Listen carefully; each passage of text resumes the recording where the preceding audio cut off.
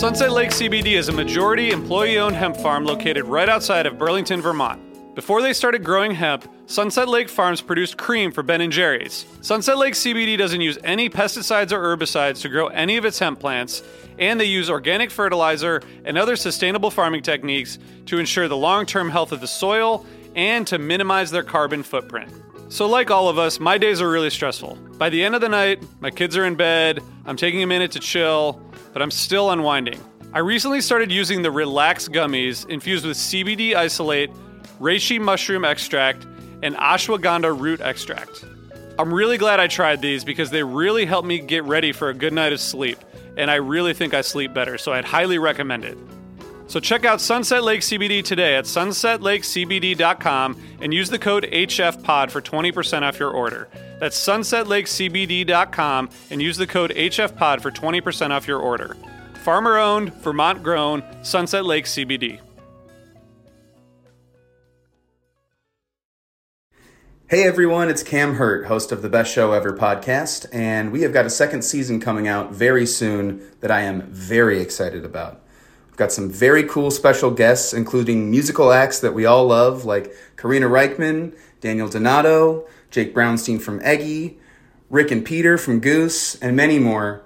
Tune in for new episodes dropping on Osiris Media March 5th on the Best Show Ever podcast. Hey listeners, I want to tell you about a sponsor, Music Masters Collective. They're a nonprofit organization that produces unique music events, providing opportunities for fans and artists to meet and collaborate in an inspired and creative atmosphere. Every week, they host different events, all with the opportunity to learn from world-class musicians like Oteil Burbridge, Trouble No More, former members of the band, Milk Carton Kids, Nikki Glaspie, Bill Frisell, Sean Colvin, and many more. This June, join the Fab Four, Joan Osborne, John Sebastian, Marshall Crenshaw, and a great group of faculty for the debut of Magical Mystery Camp. This all-inclusive, once-in-a-lifetime music vacation experience in the heart of the Catskills will be packed with nightly performances, workshops, speakers, song circles, open mics, and a lot more. If you're a performing musician at any level, bring your instrument. If you're a music lover, bring your good spirit. It's an amazing experience for individuals, friends, and couples alike. Registration is open, spots are filling up, so check it out soon. And scholarships are available. Check out magicalmysterycamp.com/helpingfriendly to learn more.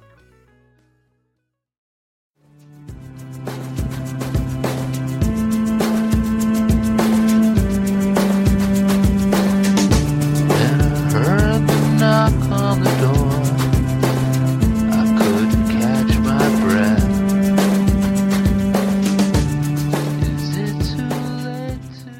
Hey everybody, thanks for tuning in to another Helping Friendly podcast quick hit. This is a quick hit from night 2 at the Verizon Theater at Grand Prairie in Grand Prairie, Texas. We're here with Matt Burnham, aka The Real Burnham from Twitter, and of course RJ's here with us too. Matt, how was the show last night? Well, I think anyone who's listened to it will say that the show had an interesting setup. The first set on a whole, I thought, was very strong, continuing the string of strong first sets this tour. And then the second set didn't quite go the way that a lot of people were probably hoping it would. But I think that there's positives that we can take out of this. I try to be a very positive person. I think that there's stuff that is good in the second set, but I think that it'll go down as a not good second set in general. Well, you could say that continuing the trend of good first sets, they decided to give you another one. Yes, I mean, I think the second set would have been a bad first set too, though. Oh, okay, fair. That's fair. Keeping with the positive if we can, but certainly being honest with ourselves. Let's take a look at that first set. So I'm going to start by saying I was really excited to see that they played Daniel Saw the Stone again, even if it's just once a tour. Let's keep playing it. Maybe I'll get to see it again. But let's talk about some highlights. Yeah, so I mean, obviously, Daniel Saw the Stone's a great opener, as you just alluded to. It kind of gets everyone just jumping really, really quickly, which, I think for an opener, a short, little fast number is a great thing to get the crowd moving. from there, they went into Mama Dance and Chalk Dust Torture. Were pretty standard first set numbers. They stayed within their bounds pretty good, but again, high energy. Everything was rolling pretty good there. What I thought was actually there was a couple of different 3-song sections in the first set that I thought were really, really awesome. And the first one was the Cities Foam Waking Up Dead.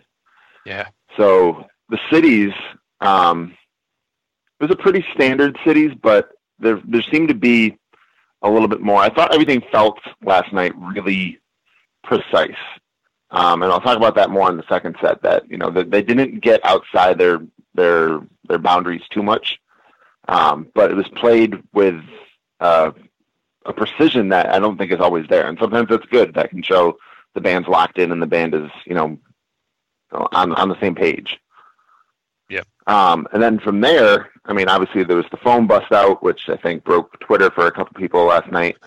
And that was, again, I thought it was played perfectly for a song that hasn't been played in about 70 shows. That's, about the best you can hope for.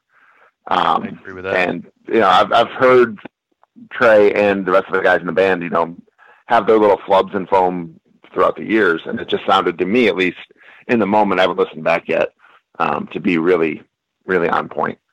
And then what was probably maybe the highlight of the show was Waking Up Dead, which had this great just breakdown in the second half of the song. First big boat song from the show. And I think it shows that song has some deep potential, possibly even as a second set number, eventually moving it into, a little bit longer of a jam phase. Yeah, I think that. What do you think of those? The breakdown was really good. I think there are legs there. Someday maybe they'll take them walking. Yeah. After that was by the Sky in Prairie last year, and the Divided Sky is the Divided Sky. It's great. The venue in Grand Prairie, the Verizon Theater, is pretty small. It's a pretty small theater. I think it only holds about 6,000 people, but I would say there's probably only about 4,000 to 5,000 people there last night. But the acoustics are all perfectly. So like when, they're doing like the pause in Divided Sky, it resonates and everyone screams and everyone can see the band perfectly. There's no bad seat in the house, which is kind of cool as opposed to when you're in like, back lawn and you can't barely. Like, from last year's and this year's, like when, they're in the pause and they're doing all the builds for Divided Sky, it feels like you're like really in a moment, which is really kind of cool. After that came I Didn't Know, which again, they played last year as well with the same banter that we did last year about being a Texan from Fort Worth. But everyone in Texas loves to hear the word Texas, so people loved that. And then the last 3 songs in the first set, too, I thought were extremely strong. The Walk Away was rocking out cover. And I thought that was actually might be the set closer. I thought they were going to take it out a little bit, a couple minutes longer and, kind of wrap it up. But then they decided to go back into What's the Use, which has been played a lot this year. But yeah. I don't think that there's really any reason for it not to be. It's one of my favorite songs. And then the closer More, which I think is a perfect set one closer.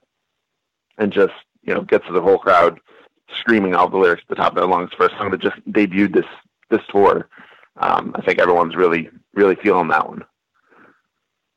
Yeah, it's a great set closer. I haven't witnessed it personally, but we predicted it back when we did our show on the album itself. Came right out and said that I could see this being a huge set closer for people, and glad to see that they're doing that. So let's how about this second set? So the second set was, like I mentioned earlier, a little different. Stealing Time from the Faulty Plan started it out, which was a good standard version, and we were hoping something really strong would come in the 2-hole. But instead, they played Backwards on the Number Line, which hadn't been played yet this tour, and I think everyone kind of knew that it would be coming. And again, it was a very standard version. And one of the things, when we talk about this, there's some songs in here that there's a lot of ballads in the second set, and there's a lot of slower songs. And one thing I think is important to note, is that none of the songs themselves are bad, if you, that makes it so it's okay because there's usually other stuff around there to fill the gaps. It's just that it just seemed to keep coming in this on the number line. People want a little more maintenance of energy, perhaps. Yeah, by about the middle of the second set, things got. It was a weird vibe in the room at that point. But after Backwards on the Number Line came Life Boy, which again was a huge bust out from I think late 2011. Yeah. And it was played again, just in my opinion, perfectly. Like they hit all the notes, hit all the changes, everything sounded really good. And then Meet Sick, which is another short version of Meet Sick, and then we got The Line, which again hadn't been played yet this tour, but we got both lines, which is always good for a set. And then Tide Turns off Big Boat, which I think that was the point where I felt like everything kind of deflated. Like, all right, we're through the third quarter, we're going into the fourth quarter, and we got another ballady song. And maybe, this would be an extended Taste Jam, like back in like 1998, but it didn't happen. No, but I thought it was a solid enough taste. I think the real deficit is that at this point in the show, you're looking for what are they going to jam? Where's the thing that we're going to walk out of here raving about? And so you're absolutely right. A standard good taste doesn't necessarily fit that bill, but taken on its own, I think people will, and I think that goes for a lot of the tracks in the show, taken on their own. People will go, oh yeah, it's not bad, but combined as a whole, it's not getting to what people are looking for. Sorry, yeah, you're absolutely correct. That's 100% accurate in my book. The Taste was a very good version of Taste. I was looking hopefully for something more at that point, right? Just because they were losing us. After that came Friday, which I actually love the song Friday. I last heard it at Coventry at the last time it was played way back in 2004. And I love the sentiment in that song. I love the yearning in that song. It was kind of a weird placement being in the middle of the second set again, but again, it was played really well. They hadn't played it in 12 years and it sounded really good.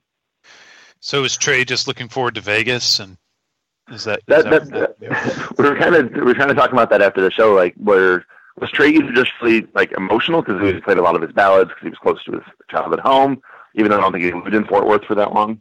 No. Or was he? Are they just holding off for Vegas? That all right, we got this big run coming up. Let's take the second set nice and easy, and keep it low energy. There's some debating back and forth on that. But, yeah.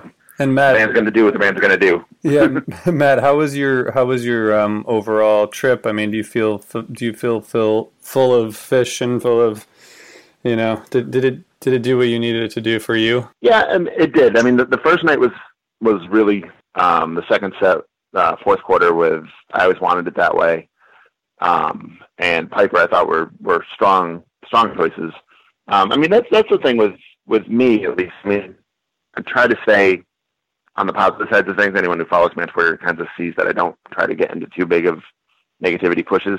Even for the show last night, it was a Phish show. Like it's, there's good shows and bad shows. There's better shows and worse shows. But I mean, I would still rather see Phish over pretty much any other band. And maybe that's just like naivety on my part or something where I'm not, expanding my horizons enough. But an average Phish show is better than most other good shows, in my opinion. So I'm happy I went. I mean, I'm not upset. I'm not, saying I'm never going to another show again and, throwing away my computer. But. Yeah. Well, we're canceling the podcast after this episode right here. So I can tell this is going pretty bad. No, not you. It's the show. It's the show, definitely. So what? No. One thing I wanted to ask you guys, just I was flipping through the set list as you guys were talking about the Big Boat tracks, and surprisingly in Alpharetta 2 there was not a single Big Boat track, which I didn't realize until looking back at the set list, but every other show had the most. What is a city without its music? The legacy of the New York Philharmonic is incredible. Nearly 2 centuries of history. That's a lot of music and a lot of stories. I was sitting on stage for the very first time thinking, I can't quite believe this is happening. Join me, Jamie Bernstein, as we explore the history of the New York Philharmonic. It's the NY Phil Story Made in New York, a podcast about a city, its people, and their orchestra. Listen wherever you get podcasts. Ever wonder what a punch from Elton John feels like? Or how you'd cope with having turned down the chance to be in Nirvana? Or what signal Keith Richards gives when he wants you to get the hell out of his hotel room? Fans of Too Much Effing Perspective don't have to wonder, because they've heard these exact stories and a jillion others on our podcast. I'm Alex Hoffman, former tour manager for Radiohead. And I'm musician and comedy writer Alan Keller. On the TMEP show, we get guests like Nancy Wilson from Heart, Jeremiah Freites from the Lumineers, and Modern Family's Julie Bowen to tell us things they may have only shared with their therapist, clergy, or a TMZ stringer. So join us on Too Much Effing Perspective. That's EFFING Perspective. The only podcast you crank up to 11. Bowie, Dylan, Marley. You've heard the names and maybe you've heard their songs, but what about the stories behind the records that made titans of music like these so universally loved and important? Join me, Josh Adam Myers, host of The 500, as each week I go through a different album from Rolling Stone magazine's 500 Greatest Albums list from 2012 with an incredible lineup of comedians, actors, and musicians talking about how the music has impacted their lives. New episodes of The 500 come out every Wednesday. Listen now wherever you get your podcasts.